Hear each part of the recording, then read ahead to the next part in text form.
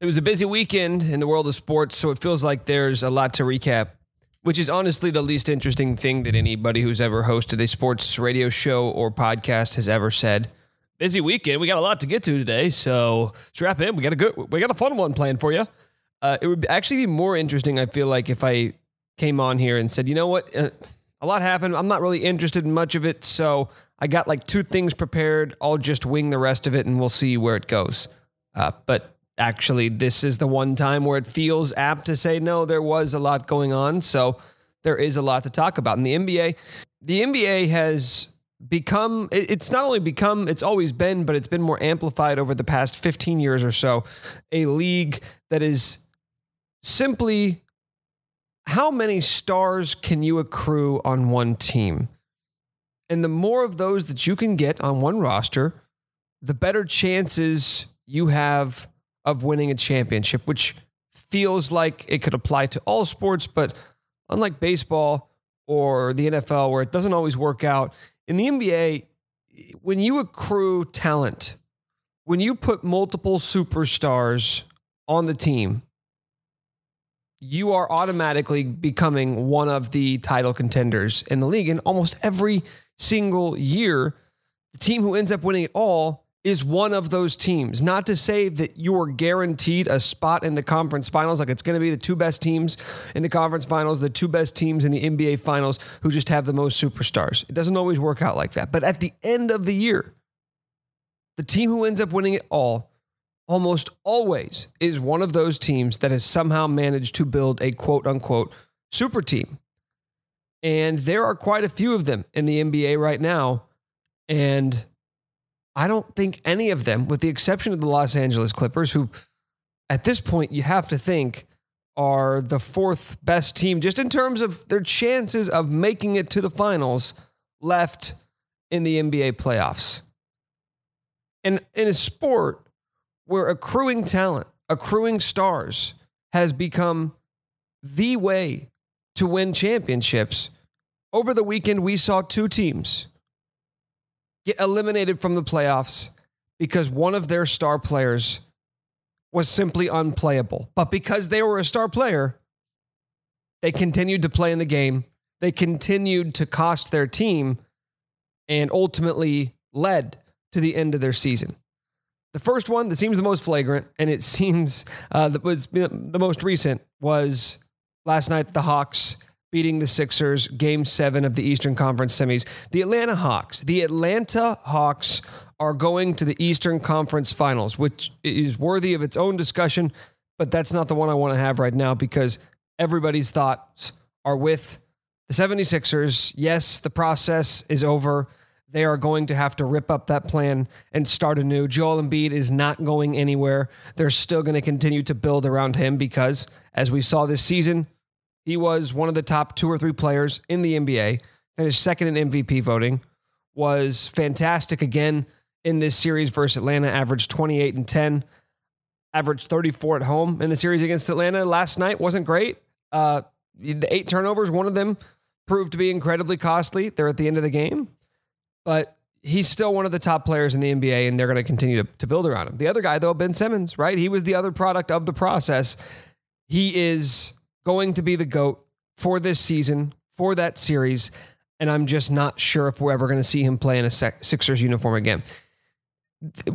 Despite all of the physical strengths and the skills that he possesses that makes him such an interesting and in some regards elite player in this league, I don't know if there's ever been a player of his stature to have such a glaring weakness in his game at such an important aspect of the game. And it's a pretty simple one. He can't shoot. He can't shoot the ball. Ben Simmons averaged 12 points in this postseason. He shot 34% from the free throw line. He is now the worst postseason free throw shooter of all time. And in the 4th quarter of these games against Atlanta, he was virtually invisible. 0 shots in the 4th quarter last night. 3 shots in the 4th quarter against Atlanta in this series. That's 7 games where Ben Simmons took 3 shots in the fourth. And it's very, very obviously a confidence issue. Like at some point when you have everything except for one thing, which is basically the most simple way to describe Ben Simmons' game. He is so good at all these different things. He is 6'11". He can handle the ball. He is a great passer. He's obviously an elite rebounder for his position. He is virtually unstoppable in the open court. And he is one of the top defenders in the NBA. I mean, he was an obvious choice for first team all defense this year. He's got everything going for him except for one thing. And for virtually any other player that you could describe that way, and I don't know how many of them are currently in the NBA, but we've certainly seen them before, where you've got X, Y, Z, but you just don't have that one missing piece. We always convince ourselves that this team's going to be able to add that. He'll be able to add that to his repertoire, or at the very least, be able to get better at it to the point at which he will be unstoppable, to the point at which there won't be any other conversations to have about him. He only had one weakness. Well, now he's turned that weakness into not necessarily a strength, but something that's no longer a liability, and now you can't do anything about him. Now you can't stop him. With Ben Simmons, it does not seem like that's ever going to be the case. He's a 14% three-point shooter, and it's not just the fact that he can't shoot the ball, it's that he won't shoot the ball, and that is almost worse. Because it seems crazy to think that you've got a guy shooting below 15% from 3 in his career, that you feel like you need to see him take a few shots, but he won't because he knows he can't. So it's not just the lack of skill, it's the lack of confidence. And you can't have that for one of your superstar players. This is the 4th straight year where the 76ers looked like one of the players in the Eastern Conference, and it is the 4th straight year that they failed to make it to the Eastern Conference Finals in a season where it seemed like everything was setting up for them. Where it seemed like with the Nets going down the night before, you're playing the Atlanta Hawks at home in Game 7 of the Eastern Conference semis, and you can't get the job done. And it's tough to put it all on one player, but it's certainly the way it feels like right now. After the game, the head coach of the Sixers, Doc Rivers, was asked if he thinks Ben Simmons can still be a starting point guard for a championship team. This is what that sounded like.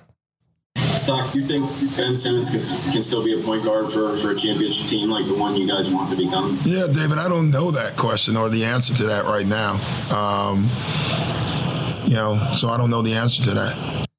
So the answer to that question that Doc Rivers was seemingly unable to answer is no. Not this version of Ben Simmons. And honestly, it reminds me of times when Bill Self has been asked what they're doing to fix a guy's jumper. And he always says, that's not going to be our job to fix. That'll get fixed at the next level. Somebody else at the NBA level is going to be able to do that. That's how it feels with Ben Simmons, is if that jumper's ever going to be fixed, it's not going to happen in Philadelphia. When's the last time Philadelphia tried to fix a player's jumper? It was Markelle Fulton. They ruined the kid. They ruined him. And he's actually been able to find some semblance of a career now with Orlando. But you're not doing that with Ben Simmons. And at this point, the trade value is virtually gone. And it's gone if you play him, it's gone if you don't. Because you can harp on Doc Rivers and his unwillingness to pull Ben Simmons from the game. But it makes sense because of what we said earlier, that the NBA has always been about accruing as much talent as you possibly can and putting those guys on the floor together. There's not much precedent for having an elite level player and in the biggest moment of the season, taking him off. And just because there's not precedent doesn't mean it's not the right thing to do. Like in hindsight, we can all look at it and say, you should have taken him out of the game because it couldn't do anything for you. But at that point, it's almost an organizational decision to say, we've got this guy we're building around. He's a pillar of our organization, and you're going to bench him in the most pivotal moment of the season. It's tough to do, but it's probably the right thing to do. And Doc Rivers is not the only coach who's having to deal with that. Because Quinn Snyder, at one point in my life, Quinn Snyder was probably my most hated sports figure when he was the coach for Missouri back in the 90s. I don't think there was anybody that I hated more than Quinn Snyder. And then he sort of disappeared from my conscious and reappeared as an assistant coach and now the head coach of the Utah Jazz.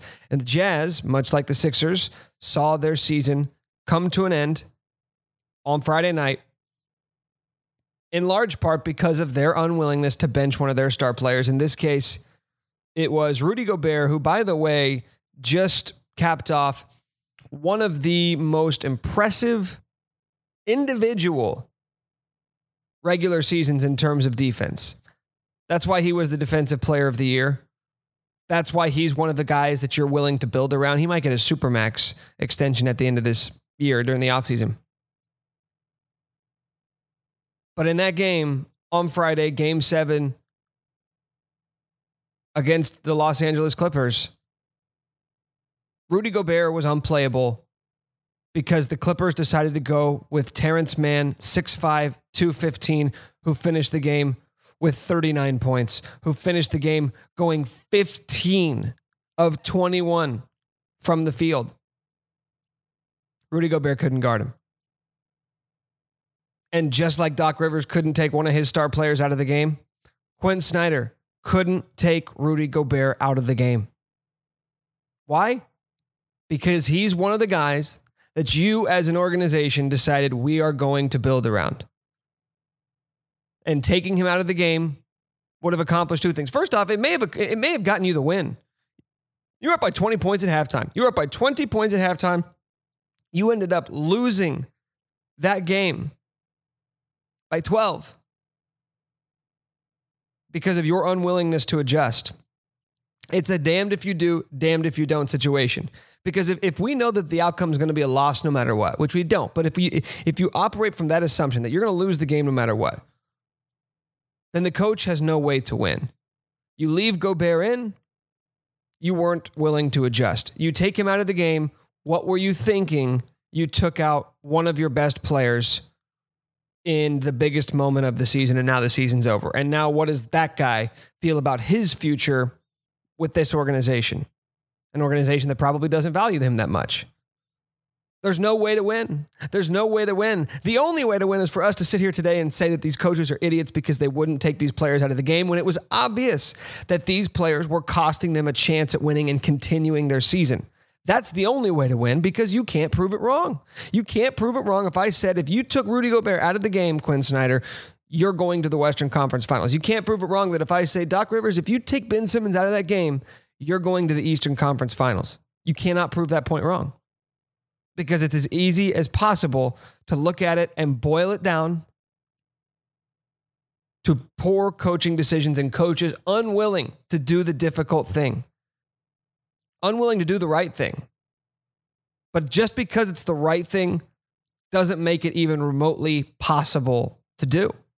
Because at no point in the history of basketball have we seen coaches be willing to do that. You're one of our best. You're not just one of our best players. You're a superstar. We're a title contending team in large part because of you. Coming into the postseason, if I said, why do you like the Sixers so much? How long is it going to take you to get to Ben Simmons? If I asked you, why is everybody so high on the Jazz coming into this postseason? How long is it going to take you to mention Rudy Gobert's name? Not long. Those were two of the superstars that made those teams title contenders. Yet, here we are sitting on a Monday, and those two superstars playing in games, Game 7s, cost their teams a chance at going on to the conference finals. I'm Nick Schwerdt, riding solo today. This is Rock Chalk Sports Talk. We got some U.S. Open stuff to get to as well. You'll also hear from David Lesky of Baseball Prospectus coming up here in a bit. The Royals won a series against a good baseball team, so we've definitely got something to talk about there. You're listening to Rock Chalk Sports Talk. Support for today's episode comes from Manscaped. Father's Day is just around the corner, and you probably need a gift for a hairy dad. Make your dad proud this year and get him and yourself the Manscaped Lawnmower 4.0 and Ultra Smooth package. You know what they say, like father, like son. The brand new Lawnmower 4.0 and Ultra Smooth package is perfect for you and the dad in your life to complete your grooming game. Get 20% off plus free shipping with the code RCST at manscaped.com. Manscaped is the only men's brand dedicated to below-the-waist grooming, and the brand new shaving tools just dropped right in time for Father's Day. The Lawnmower 4.0 trimmer is now available in USA and Canada. What makes this waterproof trimmer different from all other trimmers? The 7,000 RPM trimmer features skin-safe technology to keep your balls in check and has helped reduce manscaping accidents around the world. Stop imagining your dad has it covered, because guess what? He probably doesn't. Get 20% off plus free shipping with the code RCST at manscaped.com. This is the perfect package for you and your dad's perfect package. Get 20% off plus free shipping with the code RCST at manscaped.com. That's 20% off with free shipping at manscaped.com when you use the code RCST. It's dad bod season. Time to get smooth. Some good and some bad coming from the Royals this past weekend. The good, that they won a series against a good team, beating the Red Sox 2 out of 3. The bad is that Mondesi, who once again returned to the Major League lineup, smashed a home run on Friday. That's not bad, but he is now back on the IL with an oblique strain. That part is bad. And in our CST form, we start with the bad. David Leske, Royals Review, Inside the Crown Substack, with us now on the show. If there is a novel or a book being written about the Adalberto Mondesi saga in Kansas City, what's the title of this chapter, David? I believe it's Hurt ... again. Subtitle, this time it's a different oblique. How many different obliques can you strain at one time? See, I don't know, because I don't have an oblique. Okay, that's the beauty of being me and you, apparently, and all this. We don't have these muscles, so we can't strain them, and that's why Billy Butler never missed any time with a muscle strain. He just didn't have it. Right. It's very heady. But yeah, this is disappointing, because you'd almost, I don't know, maybe it's better that it's a different oblique, but you almost feel like, well, if he at least re-injured the one, maybe you can say he didn't he came back a little quicker than expected, and that kind of quiets down some people who say he's not very tough. I don't know. I have a hard time listening to people complain about Alberto Mondesi's toughness when they probably stop eating when they bite their lip. And that's not to bash anybody who has these feelings. I don't think this is a toughness issue. I think this is a guy who his muscles are really tightly wound, and I think they got to figure something out with that. He's not the first, and he won't be the last to have injury issues with these muscles, but it's torpedoed what in a very small sample, 10 games spread out over a month, right? Almost.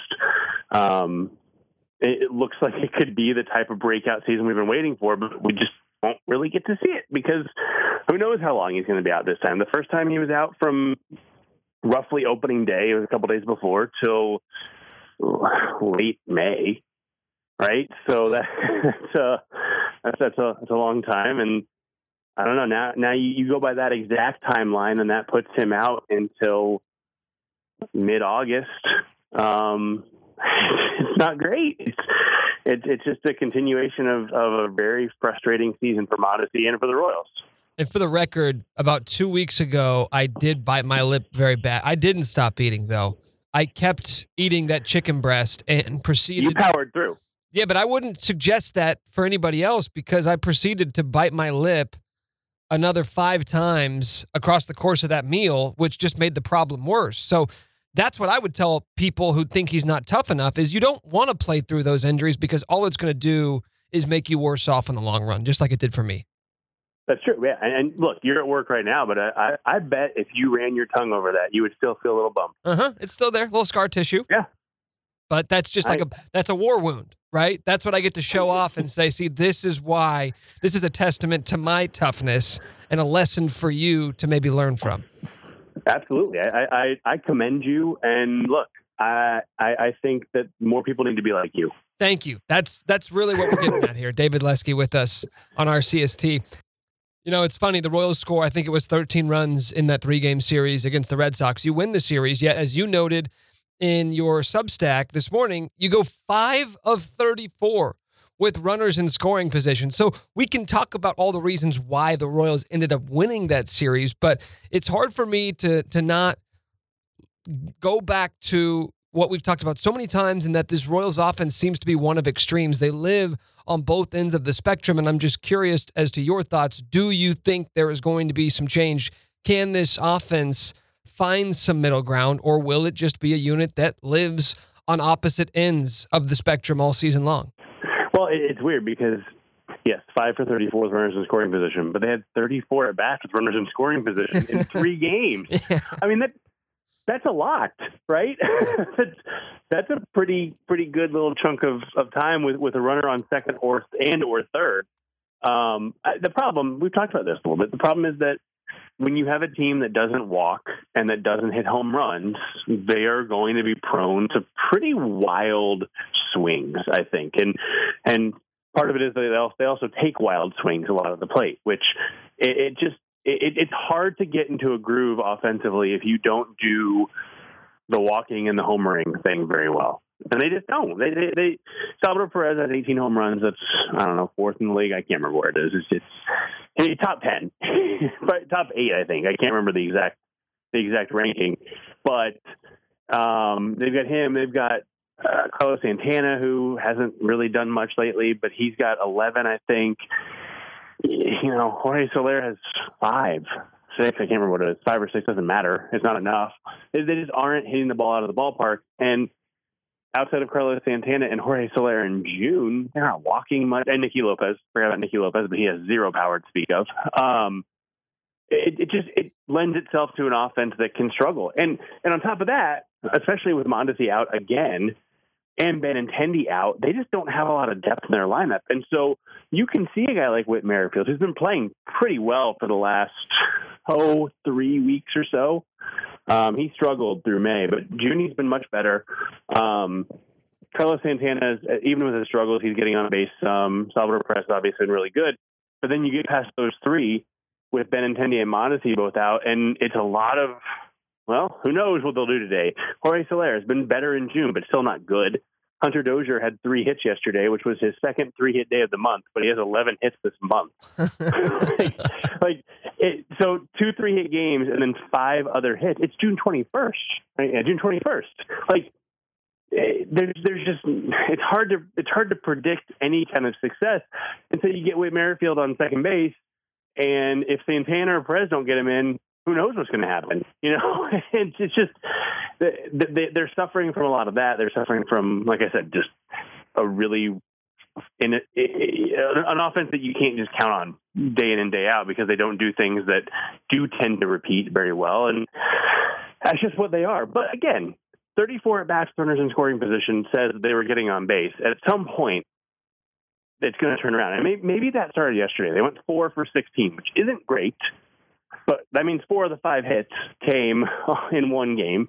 That means they were also 1 for 18 the previous 2 games. Not great, including the one was Alberto Mondesi's monster home run on Friday night.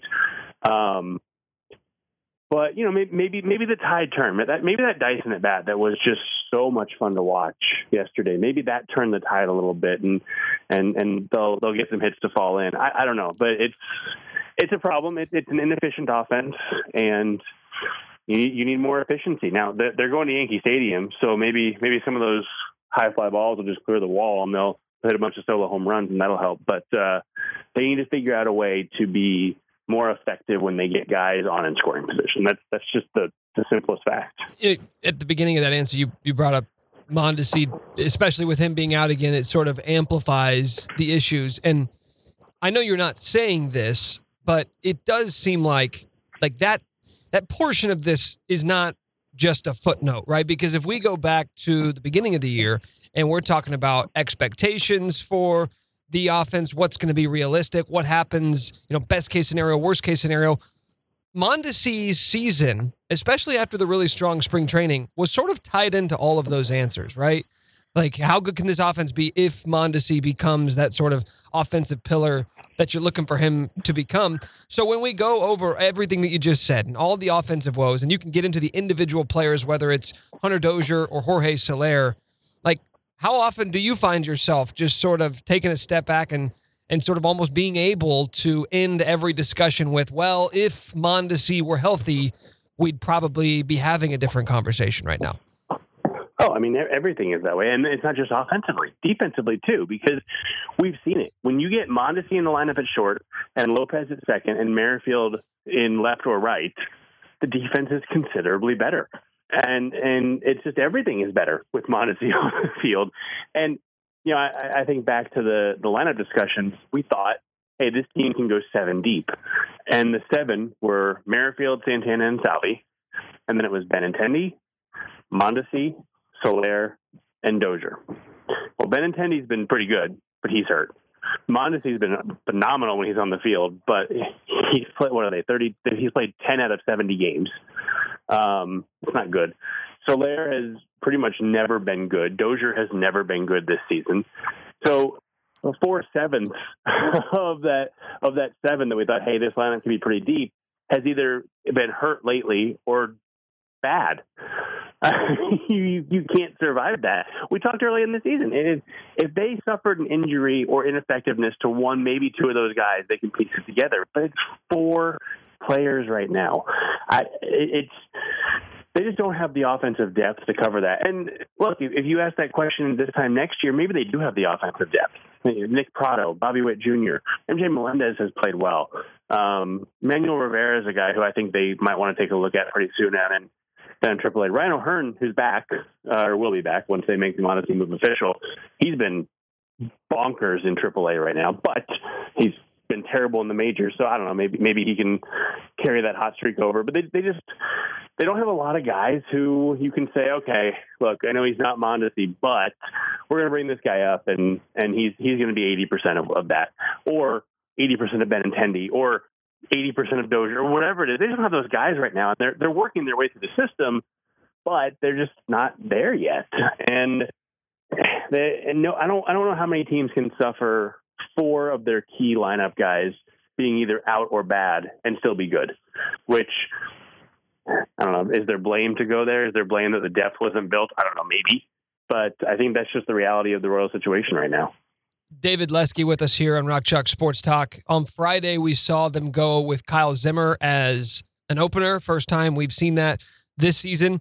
Just given the inconsistencies and the struggles that we've seen from the starting rotation, do you think that's something that they could go to more often? I think they should. I'm not entirely sure they will. I think that, it worked. And that sometimes that's the biggest thing. You can do something and know it's 100% right and have it blow up on you, and you never want to do it again. But I think the fact that it worked out really well for them on Friday night will help. But, I mean, if you look at this rotation, outside of Mike Minor, who do you trust to go even 6 on a given night? Brad Keller looked like he was turning things around. And then his last 3 starts, he's given up 5 or more runs in all 3 of them. I think he's thrown more than 5 innings once, and it was 5 1/3. So it's not like he's been great lately. Brady Singer, who knows with his shoulder, on top of the fact that it's kind of a who knows before the shoulder. Chris Bubich hasn't been very good. Jackson Kowar, obviously, just completely struggled in his first 2 starts and looked okay on Saturday. I thought he looked pretty decent, actually, out of the bullpen. Who do you trust? And so I think you look at guys like Kyle Zimmer, who did it on Friday, and Josh Staumont, who did it in the minors a couple years ago when they were working on that in Omaha. I think those 2 guys are pitchers you can look at to say, hey, we want you to get the first 3 to 6 batters of the game, and then we're going to bring in Chris Bubich or Kowar, or honestly, Keller's a guy they should look at, I think, who needs an opener.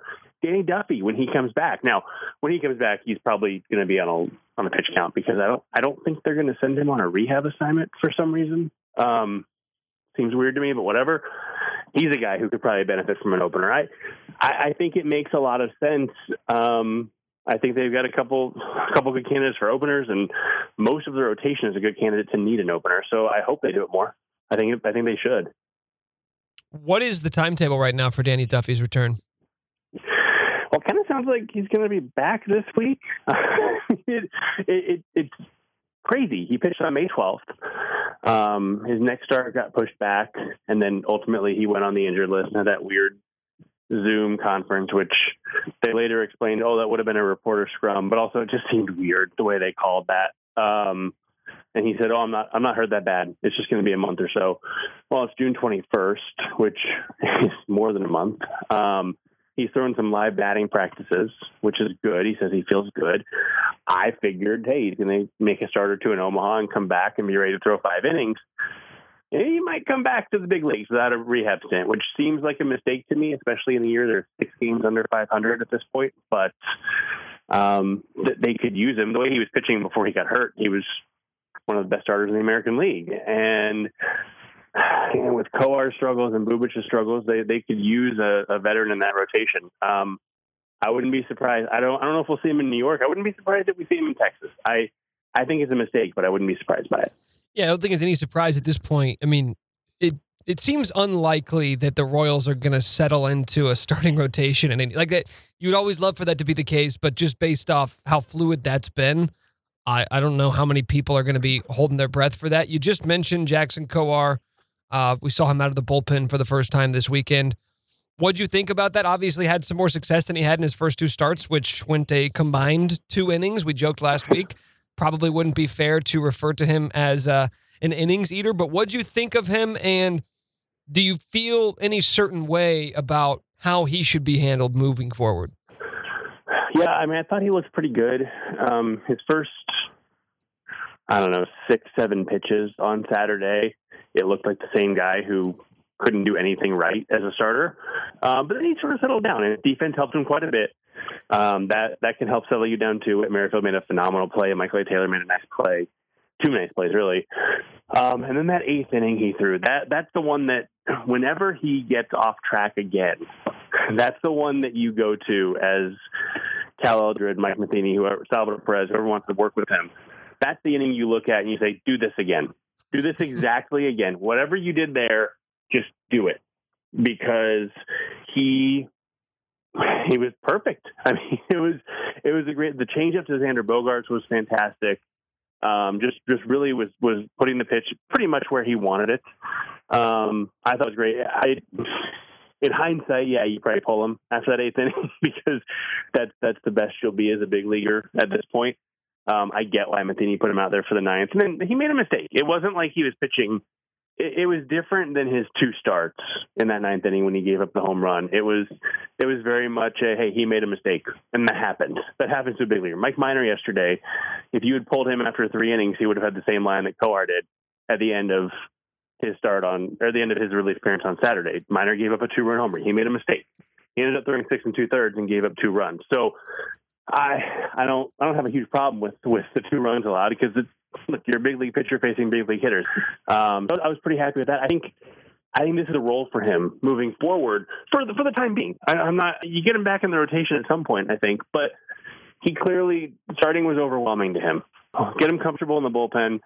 Games. I mean, they're down. What was it, 5-1? I can't remember what the score was, but whatever it was, get him in there when the game's pretty much decided. Give him a couple innings. Give him a chance. I think once he has some success, I think that's when you can start talking about either higher leverage, because he has the fastball changeup in the bullpen would be dominant, or get him back in the rotation, or get as a bulk inning guy, whatever that be. I mean, if they want to start, I would be interested in giving Brent the first inning or 2, and then bringing out Jackson Kohar. Such a different look. I think that's a really good idea when you do something like that. So that's something that I would definitely consider for him. But I think they're right to back off him a little bit and just see if he can kind of right the ship out of the bullpen for now. But you think he stays with the Major League roster the rest of the season? I don't know about the rest of the season, but at this point, yeah. Look, they don't have many other options. With Bolaños now on the 60-day IL, he looks so good. That's disappointing. Kind of been overlooked, but that's really disappointing that he's going to be out for a while. I mean, who else is there? You can say, oh, they should give Richard Lovelady a look, sure, but I mean, does Wade Davis really belong on this roster anymore? So I mean, there's a spot for Lovelady if you want to make that move. I think at this point, yeah. Now, if he keeps struggling and they somehow win 14 of 16, and all of a sudden they're 6 games over 500 or whatever that would be. Don't do my math for me. And they actually, that would be right. I'm very proud of myself. If they somehow do that and get to 20 games left and they go 16-4 up to the All-Star break, so there's 6 games over at the break, I don't know. I think at that point you might start to consider, well, hey, we need wins and not development, so you got to go back to AAA to figure this out. But for the time being, yeah, I think it makes sense to have him out of the bullpen facing big league hitters. What's he going to learn in AAA? He had a .85 ERA or something with a ton of strikeouts, not a ton of walks, wasn't giving up hits. He's got to learn to pitch in the big leagues. That's what's left for him. So I think I'm good with him for now. And if the situation changes, then yeah, reevaluate. But for now, I think it makes sense. He is David Leske. You can check out his work at Royals Review. Subscribe to his Substack, Inside the Crown. David, always a pleasure. Thank you again, sir.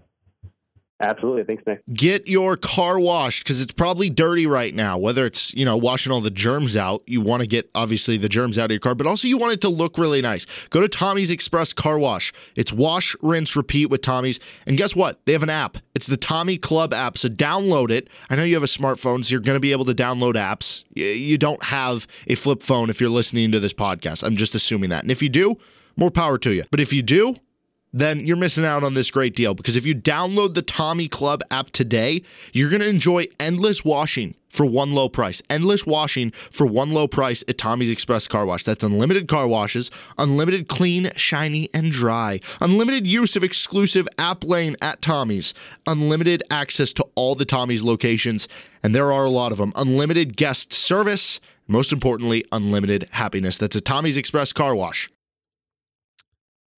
Two things that seem to confuse a lot of people, myself included, are legal proceedings and the inner workings of the NCAA. So when those two things come to a head, it becomes incredibly difficult to figure out exactly what the hell's going on. That's exactly what happened today. The headline would be that the Supreme Court has unanimously ruled against the NCAA in the case of the NCAA versus Alston. Now, what this actually means is not quite as simple. This is not going to end amateurism. And if you hear anybody saying that today, they're being disingenuous or they don't know what they're talking about. Amateurism is still very much alive and well in college basketball. And for those of us that would like to see the NCAA and college athletics move into the 21st century or maybe even the 20th century, this is not a total win, but it is going to reshape the way college athletics work. The NCAA is still going to be allowed to keep athletes from getting these impermissible benefits. What is changing is what exactly constitutes an impermissible benefit. And mostly the easiest way to sort of track this is it related to education? Education-related expenses. The NCAA is no longer allowed to prohibit schools from providing student athletes these things: laptops, academic awards, equipment, internships, things of that nature. That doesn't seem all that significant because it doesn't seem like it's going to be anything that's going to change the landscape of major college athletics. But here's why it's more than meets the eye when it comes to this specific ruling. First off, you would ask yourself, why is this even a thing? Why is this needing to be litigated? Why is the Supreme Court having to weigh in on that? Well, the simple answer is that the NCAA has dragged their feet. They have tried to avoid this conclusion at all costs, which has allowed this to sort of continue to get passed up the ladder to the point where it reaches the Supreme Court. What the NCAA has done to themselves, though, by allowing it to get to this point is it sort of opens up the gates for other possible lawsuits to come in against the NCAA. The Supreme Court ruled unanimously against the NCAA, and it was pretty harshly worded.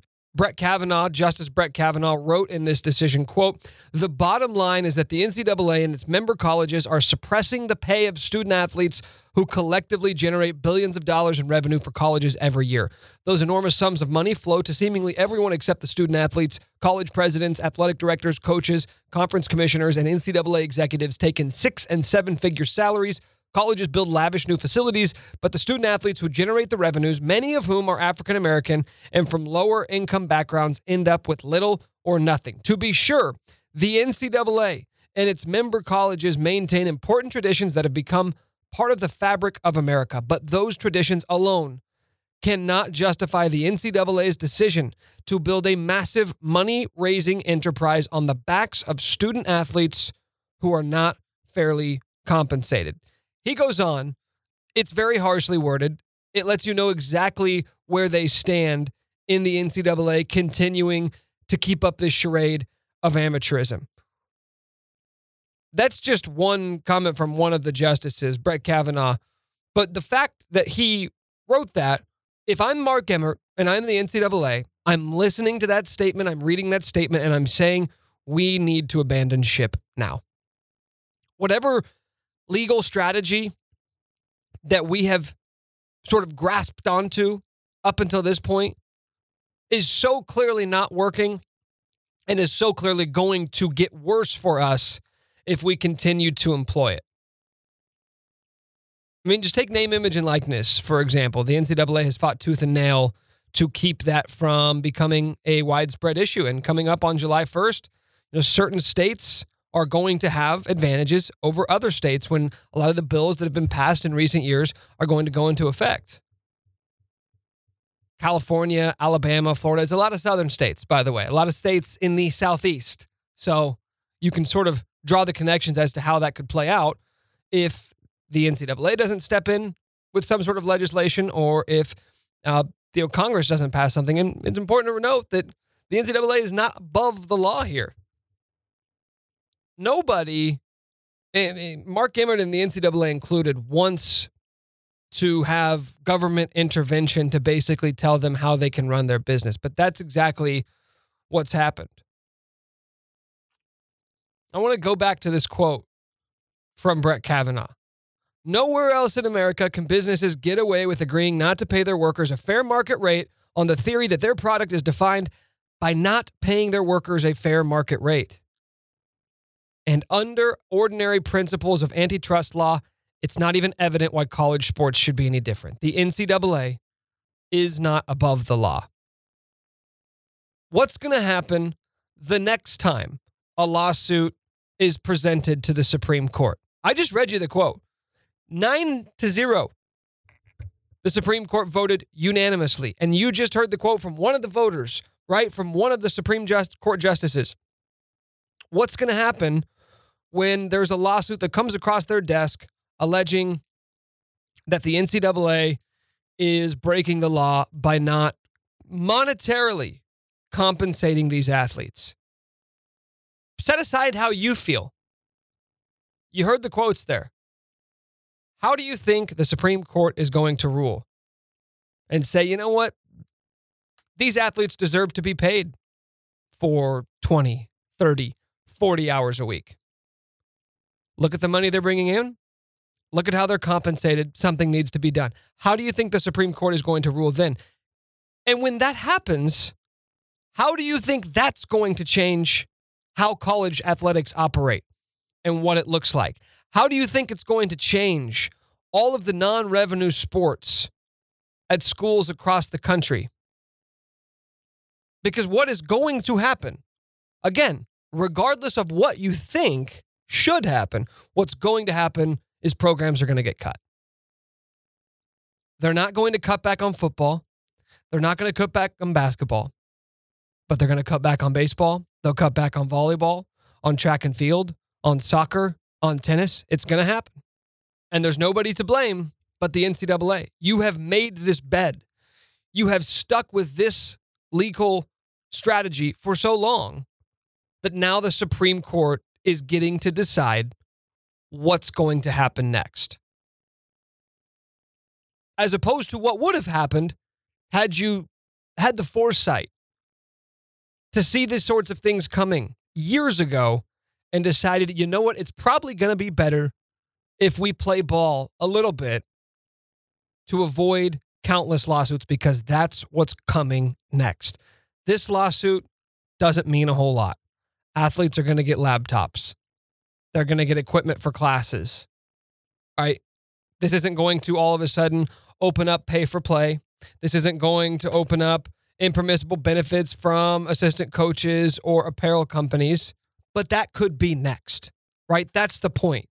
It's not that any of that stuff is now on the table. It's that you can clearly see how that may be coming down the pipeline. I want to read you one final quote from Brett Kavanaugh that may be the most damning for the NCAA. Quote, NCAA couches its argument for not paying student athletes in innocuous labels, but the labels cannot disguise the reality. The NCAA's business model would be flatly illegal in almost any other industry in America. And if I'm somebody who decides that I feel like suing the NCAA, that line right there is going to make me feel pretty good about my chances if it makes it all the way to the Supreme Court again.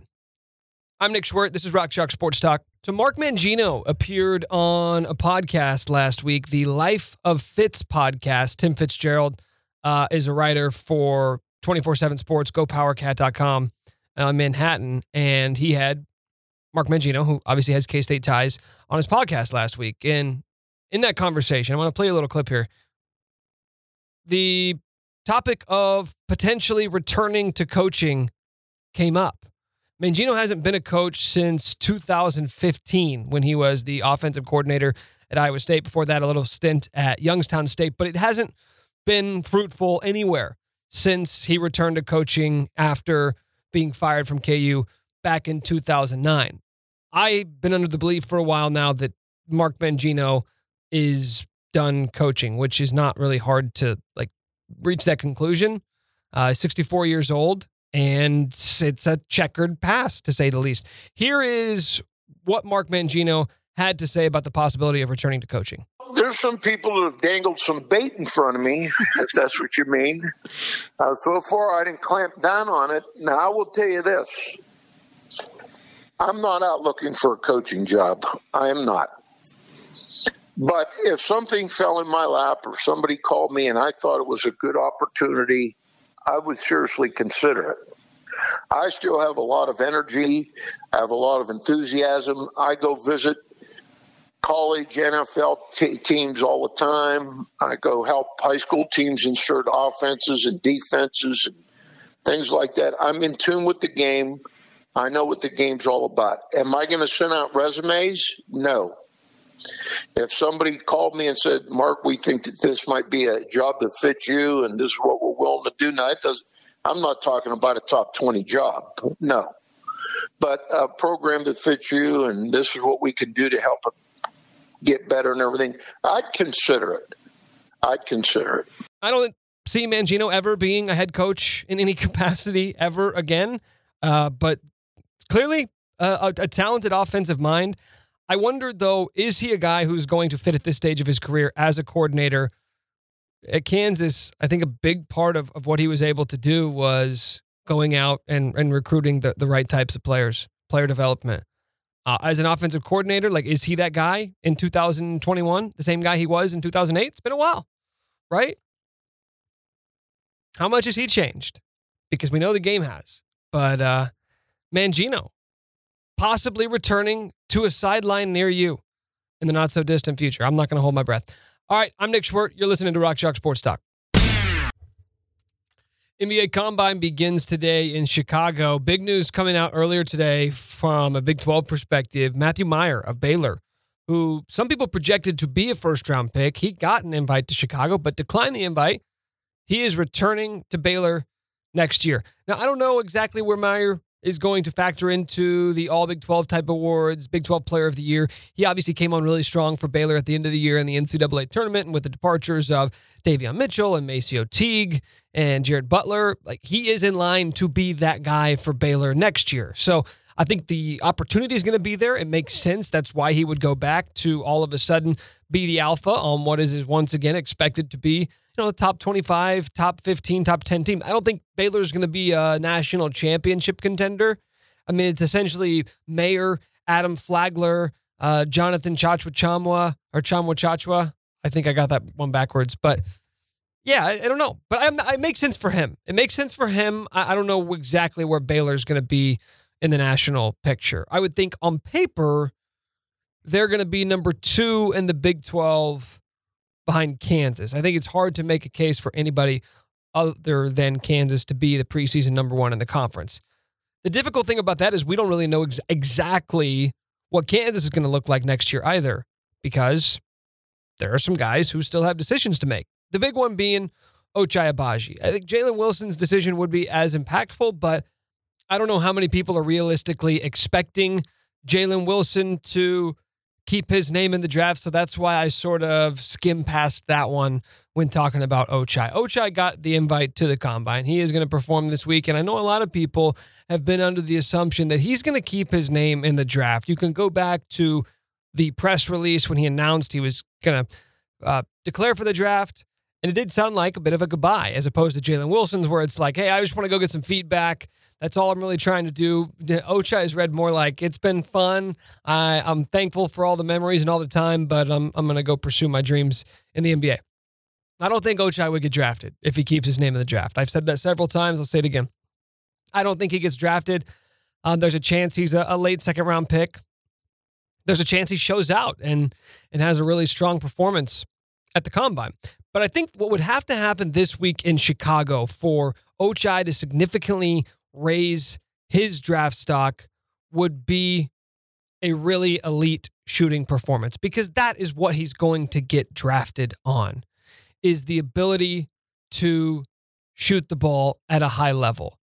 And we'll see what that looks like, because I don't think he was really in the best position this past year without a true creator, not great floor spacing, to get a lot of open shots. Maybe that changes at the next level, playing next to a real point guard, playing next to some actual floor spacers. But the question that I think a lot of KU fans always ask is, would you have the opportunity to significantly raise your stock if you came back for another season? Well, in order to answer that question, you have to figure out what exactly your role is going to look like next year. It's easy to look at Ochai in the season he just had and say that, well, I mean, Marcus Garrett's going to be gone. You made a huge jump from one year to the next. You were the leading scorer on the team. You led the team in shots per game. Like, you could go from being a 14-point per game guy to a 16, 17-point per game guy, and all of a sudden maybe you're a fringe first-round pick. But are we sure that was what it would look like if Ochai came back? Remy Martin's going to join the team, and if he's not going to lead the team in shots, he's going to be second. Like, this is not a guy who's coming on to play a secondary role. And we can look at the season-long numbers for a guy like David McCormick and say, okay, this guy's, he's one of your dudes, but he's not the dude. But when the season progressed and by the time we got to the NCAA tournament, like, he was one of your go-to guys. He was a guy you were running offense through. So there's a realistic chance that Ochai may not be the first option on next year's team. He may not be the second option on next year's team. Jesse Newell of the KC Star joined us last week, and he talked about just that. Ochai is a pretty... it's kind of an open book with him, right? Like, we all know what he's good at, and we all know what he's really not so good at. But again, the question becomes whether the NBA teams want him to become better at the things that we know he's not good at. And specifically, I'm talking about ball handling and creating shots for himself. If he comes back to Kansas, will he be asked to do that this next year?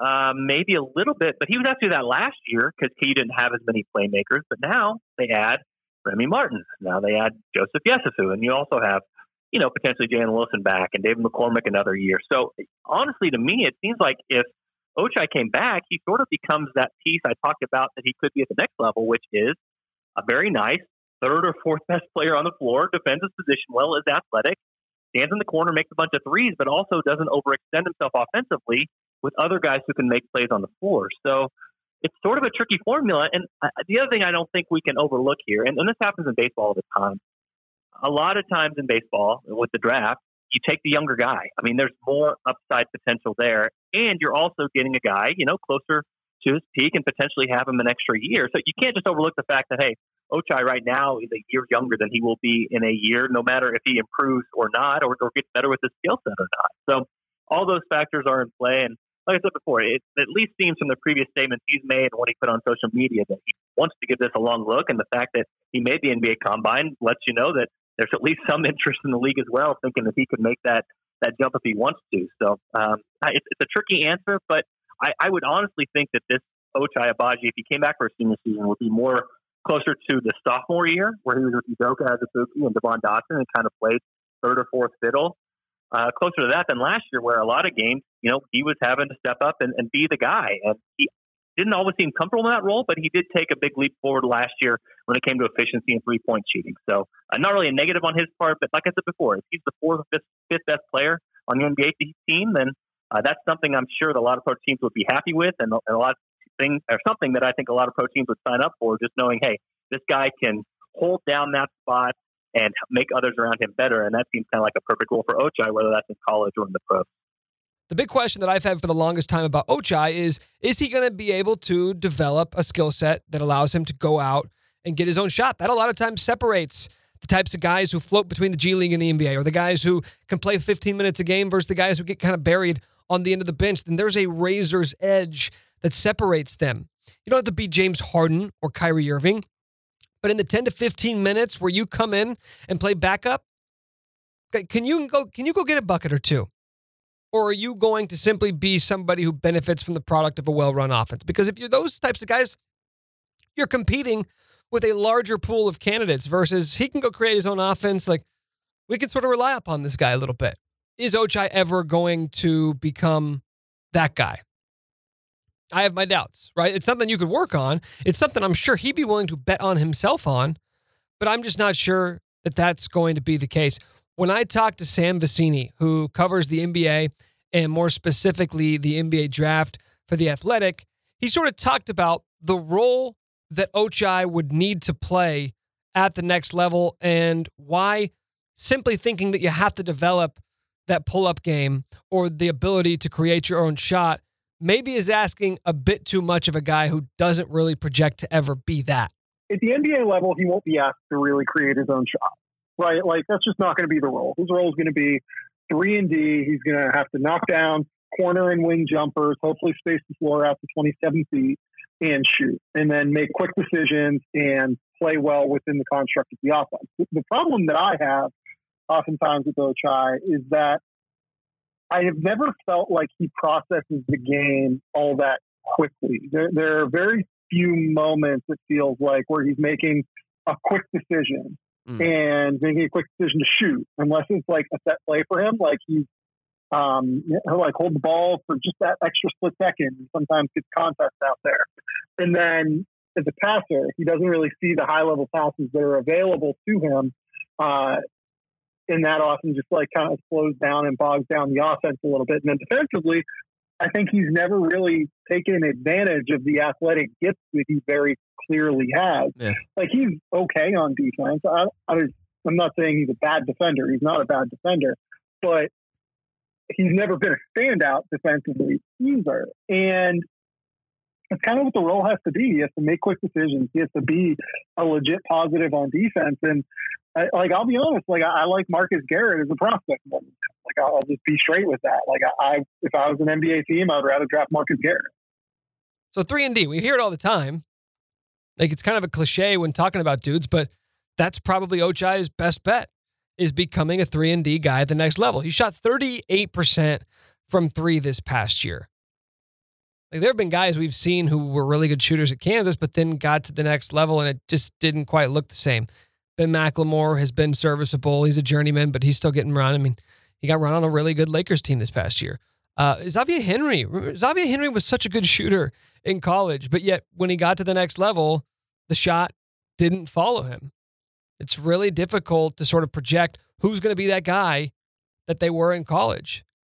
I mean, Ochai puts up really impressive shooting numbers. Again, on a team that I don't think brought the best out of him. If you're going to be at any time, not even if you're a starter, but if you're coming off the bench and you're still the third or fourth option in whatever given lineup, what's that going to look like playing next to an NBA point guard, playing next to somebody else? Is he going to be a secondary ball handler, or do you sort of play him as an undersized wing? The NBA is pretty fluid in terms of what positions you can play, but I mean, Ochai at 6'5" sort of seems like he would be a two guard. Does that mean he has to develop the ability to put the ball on the deck? There's just a lot of questions. There's a lot of questions, which is why I think it's difficult to sort of project him at the next level. So like myself, I sit here and I say, I don't think he's a great NBA prospect, but there's also part of me that wonders if there's anything he can ever do to become a better NBA prospect, or if he should just sort of capitalize on the fact that, hey, you average 14 points per game. You took almost 12 shots per game for Kansas next year. If you come back for your senior season, those numbers are probably going down given the personnel that's going to be around you. Maybe the efficiency looks better. Maybe you look like more of a natural fit in the offense that KU runs with a guy like Remy Martin and Joe Yesufu, and things sort of opening up for David McCormick down low. But the simple volume of shots and the amount of time that you get to have the ball in your hands is going to go down. Maybe that's not going to help you all that much. It's difficult to project. You know, when I was talking to Sam last week, he even brought up the fact that he actually, you heard it there at the tail end of that answer, that he actually is higher on Marcus Garrett as a pro prospect than he is on Ochai Agbaji, which I have hardly seen anybody who has sort of felt that way or said anything about that. So this week is the NBA Combine. Last week was the G League Combine. They call it the G League Elite Camp. And Jonathan Givony of ESPN reported that the scrimmage that was held yesterday, Marcus Garrett missed it because of a minor injury suffered in a private team workout. He said, quote, "He's in Chicago, has 20-plus team interviews scheduled. He'll attempt to play tomorrow. Should be one of the best defenders here." And that's going to be important for Garrett to get those reps if he does want to hear his name called, because I think the odds are against him of getting drafted as well. But like I said, Sam Vecenie, I mean, he's higher on him than he is Ochai. I asked him why. What is it about Marcus that makes you higher on him than a guy like Ochai? Here's what he said. Just defense, decision-making, toughness, competitiveness. A guy who knows what his role is and is willing to play into that role consistently. I mean, Marcus Garrett was one of the 5 best defenders in college basketball each of the last 2 years, right? And that will translate to the next level. He's not one of these, 6'1", 6'2" guards who are smaller and kind of will get bullied at the next level. He's 6'5" and is strong and plays physically. Like, he's going to be able to guard across the perimeter positions pretty easily because he's so big. He's a smart passer. He really processes the game at a high level, I think. The jump shot isn't there, but if there's one thing that NBA teams have always consistently felt like they can fix with their development trajectories and developmental staff, it's the jump shot. And if I'm an NBA team, I'm going in, I'm thinking, look, literally all I have to do to make Marcus Garrett an NBA player is getting him to 35 to 37% from three. And he's improved a little bit over the course of his career. He's an 80% free throw shooter now. He shot 35 from three last year, even though he's not like super comfortable taking them, right? I don't think anyone is going to sit here and say that even though he shot 35 from three last year, that we think that, Marcus Garrett's some high level shooter, right? Yeah. Having said that, I think there's enough room for growth there to where I feel comfortable trying to develop that skill if I'm an NBA developmental staff bringing Marcus Garrett in. Well, we know Marcus is done with his college career, but as for Jalen, as for Ochai, decisions still to be made, and quickly approaching that deadline date of July 7th for them to make their decisions on whether or not they're going to stay in the draft or come back to KU for another year. So I'd imagine by the end of this week, you're going to hear a lot of feedback. You're going to hear from teams. They're going to let you know whether they're being truthful or not. They're going to let you know how they feel about you. Hey, if you're here, we'll take you. Hey, we're not really feeling it this year, but you got 2 chances to be drafted, and then every team has a 2-way deal as well. And if that's all it's going to take for Ochai, if he just wants the opportunity, like he cited in an interview with CJ Moore last month, then maybe this isn't much of a decision to make, because if it's a 2-way deal, you'll probably get at least that much because you got enough going on for you, at least in that regard. All right, I'm Nick Schwerdt. You're listening to Rock Chalk Sports Talk.